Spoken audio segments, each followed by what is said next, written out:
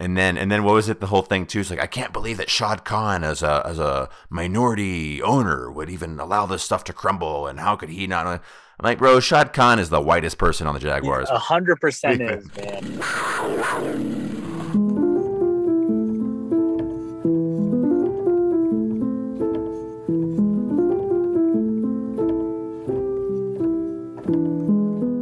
Hello and welcome to the Drunken Jaguar. This is an SB Nation and Big Cat Country podcast. This is our first episode after the Jaguars' hiring of new head coach Doug Peterson. This Sunday and the big game between the Bengals and the Rams marks the end of football this season as we look towards the offseason, free agency, and the draft. But first, Ased is joining me via Zoom call. Ased, how are you and how is life at the radio station? Station's good, man. Everything's going well. We got some great stuff in the works. Really excited for the Super Bowl coming up this Sunday. You know, we got our old friend Jalen Ramsey playing in his first Super Bowl, even though he said he was going to, take the Jaguars to the Super Bowl. But yeah, man, everything's good. How are things over there in Boulder? It's good. It's good. We had our week of, we're reaching sub-zero temperatures over here, but we're staying alive, staying afloat. Fortunately, we have a giant indoor rec center to stay active. I ran out of coffee beans. I don't know why I let myself do this. I have my reserve stash, and then they're like 6 months old, so I'm drinking really trash coffee at the moment. So I can complain. I can complain, as they say. I can't imagine you or seeing you or talking to you without you having like a coffee right next to you. I can't imagine either. I don't want to imagine. Speaking of imagining, the Jaguars fan base had quite the roller coaster ride in the coaching carousel. 40 days and 40 nights in the coaching desert, in which we interviewed Doug Peterson first, I believe, early on after Urban Meyer was let go, and didn't wind up hiring him until going through a number of other candidates, most notably former Jaguars first-round pick quarterback Byron Leftwich, who's currently the offensive coordinator at the Tampa Bay Buccaneers and appears to be staying there for the moment. Man, did you follow the coaching stuff day to day, or were you able to block it out until the Jaguars reached a final decision? Well, as much as I tried to block it out, I don't think I really could, with social media and people sending me all kinds of crap. But yep, I was really hoping for Byron Leftwich, and I think the rest of the Jaguars fans were as well. But we don't get what we want always. I know Byron Leftwich wanted what the Jaguars fans wanted, and that was bulky out, and he wanted to bring in Adrian Wilson, who's a former Arizona safety, and they were going to start something new. And I don't think the Jaguars wanted to pay Byron Leftwich as much as Byron wanted to be paid. I just blame it on Shad Khan, but we have our coach in Doug Peterson, and we're going to roll with that. I wasn't feeling so good about Doug Peterson just because of his comments about the Jaguars, a few years ago, but, all that's blown over.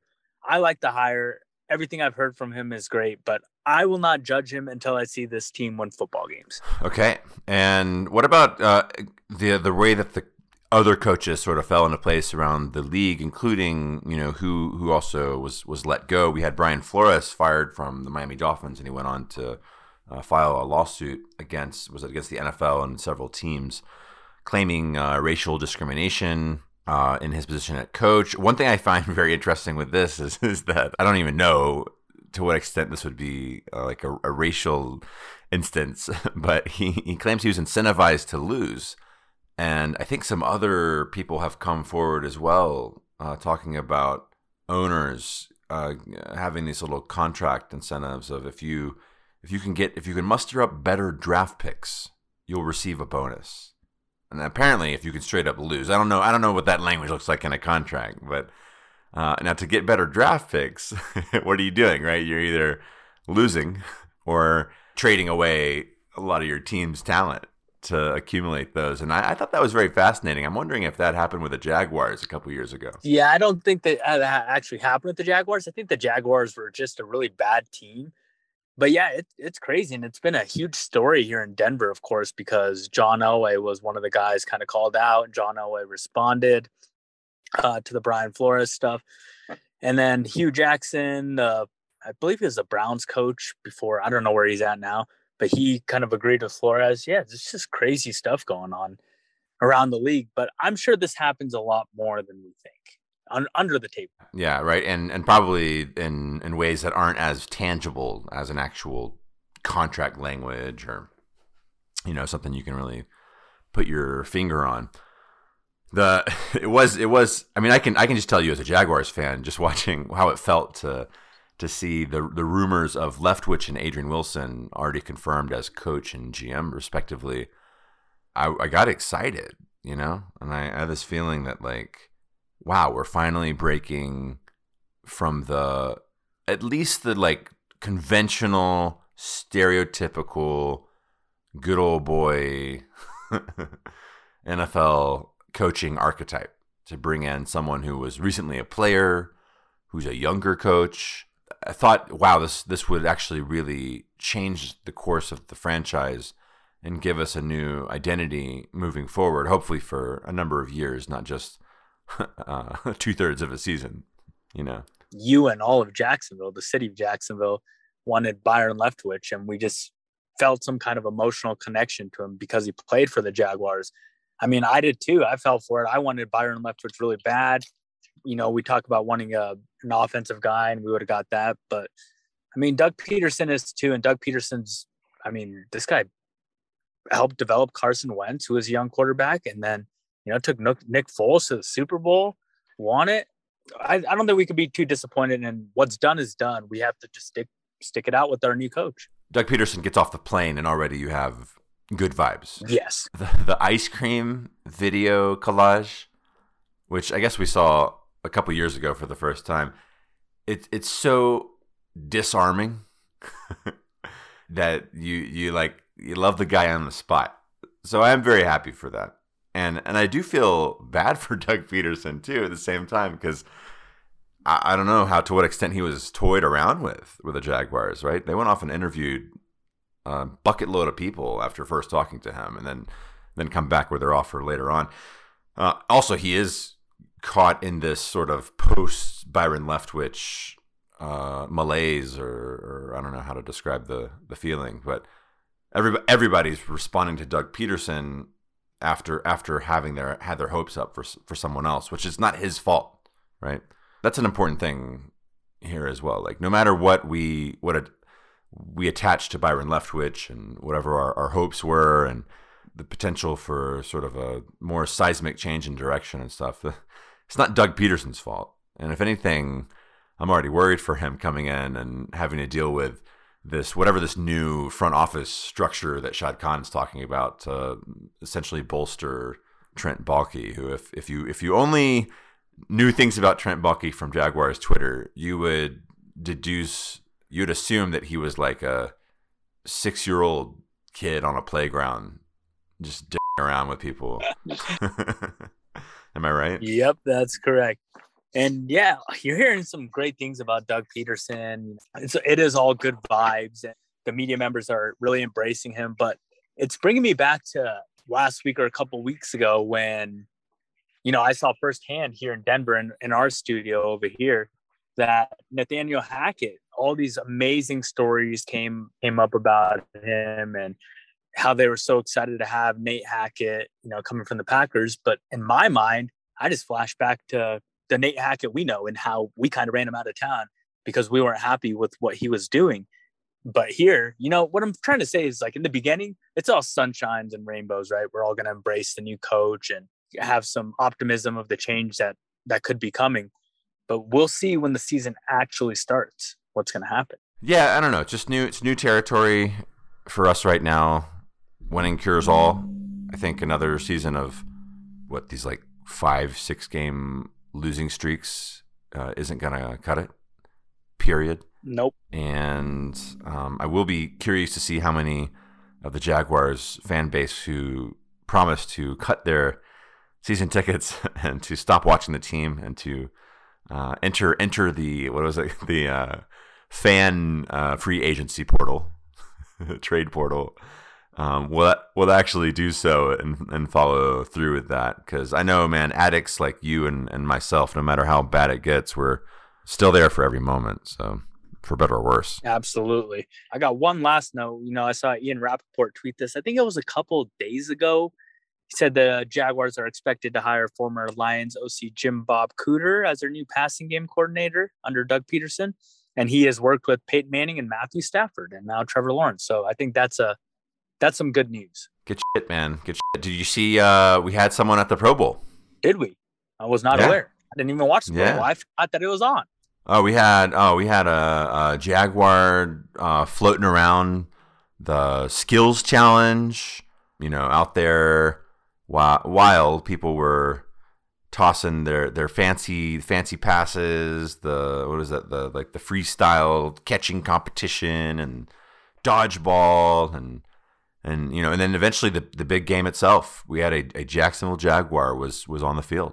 Are you talking about the mascot? I'm talking about Jackson DeVille, baby, number 00 out there representing. Who from the Jaguars this year should have gone to the Pro Bowl, though, by the way, if we were to send someone? Logan Cook, I think, is the only right answer. Shut the fuck up. It's a punter, but hey, man, you got to let someone in. I think that's it, though. Nice.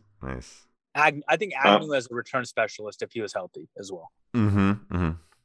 Yeah, Agnew, if he had played the full season, I mean, return specialist and receiving kind of together in one package was phenomenal. Yeah, I think he would have gotten on special teams. Looking forward a bit here at the free agency starting in, about a month from now, are there any free agents that you think the Jaguars already have their eyes set on? I have to look through the free agents again. I mean, maybe like a Chris Godwin, but we need definitely a receiver with some speed. I don't know if DJ Chark is coming back from rumors I'm hearing. So we'll see at the receiver position. And then in the draft, the first pick, are you still on the edge rusher side? Are you leaning towards offensive line? Yeah, I mean, I've seen some, let's say, less than conventional draft predictions pitting cornerback Derek Stingley from LSU to the Jaguars. Stingley, by the way, that would be a fantastic retro bowl player name. I would agree. Yeah, I don't know. I could see the Jaguars trading down because if you don't take Kayvon Thibodeau out of Oregon, then you might as well trade down and just a couple picks and try to get Evan Neal, the lineman from Alabama. And I think maybe that's the direction the Jags are headed in. Yeah, if someone's willing to trade up, I mean, we're not projecting a quarterback going at the first pick, maybe even the first several picks. So it'll be interesting to see if someone bites on that and the reason for them biting on it. Yep. I just read a report last night that I believe the Panthers pick 6th. I may be wrong, but whenever they pick, apparently they are leaning towards Kenny Pickett, the quarterback who had an outstanding Senior Bowl out of Pittsburgh. And he's a really fun watch, dude. Really fun watch. NFL-wise, do you think that the NFL is going to stay with the same overtime rules? Oh, man. Yeah, that Chiefs-Bills game was just phenomenal. Yes, I think they will. They already changed it once, and I think they got the change right. I mean, we saw what happened in the Chiefs-Bills game, correct? The Bills didn't get the ball back. But then the following week, the Chiefs got the ball, the Bengals stopped them, and the Bengals won the football game. So, I mean, it worked itself out, I think. And then what about in terms of NFL coaching hires and everything? Does the Brian Flores lawsuit stir up any kind of change before next season? I'm not sure. I don't think so. I think that's a whole nother world, and I don't even know what's going to happen with it, but I don't think so. Sounds good. Yeah, it's really funny to see. I mean, even when we had Leftwich waiting, what was it? We by Rooney Rule would need to have interviewed. I think we'd already interviewed another minority or non-white, essentially, coaching candidate, and then we had GM. We're going to have to interview another minority GM according to the Rooney Rule. So various people on Twitter were presenting their candidacy. Just interview me and get this thing over with, And then what was it? The whole thing too is like, I can't believe that Shad Khan as a minority owner would even allow this stuff to crumble. And how could he not? I'm like, bro, Shad Khan is the whitest person on the Jaguars. 100% is, man. I, for one, I'm excited to see things develop this offseason. I will be following the ESPN Jaguars page, Jaguars Twitter, Big Cat Country, like an addict, refreshing, just to see what's going on here. I don't know who to trust in terms of people breaking news, right? We had our whole traditional journalists versus up-and-coming Twitter stars, which essentially was a debacle in recent weeks. So, no, definitely pumped to see what happens. We'll see what happens. It's going to be a fun couple months for sure. It's actually the most exciting time for Jaguars fans usually because there's some hope. There is hope. That's what we have yet again. Yeah, that's all we have. So, yes, thank you for joining us for this episode of The Drunken Jaguar. This is an SB Nation and Big Cat Country podcast. As always, feel free to follow us on Twitter at JunkinJaguar. On behalf of Asad and myself, it's been a fun episode, and we're looking forward to a bunch of off-season fun as well, which the Jaguars are usually good for. And until next time, go Jags. Go Jags.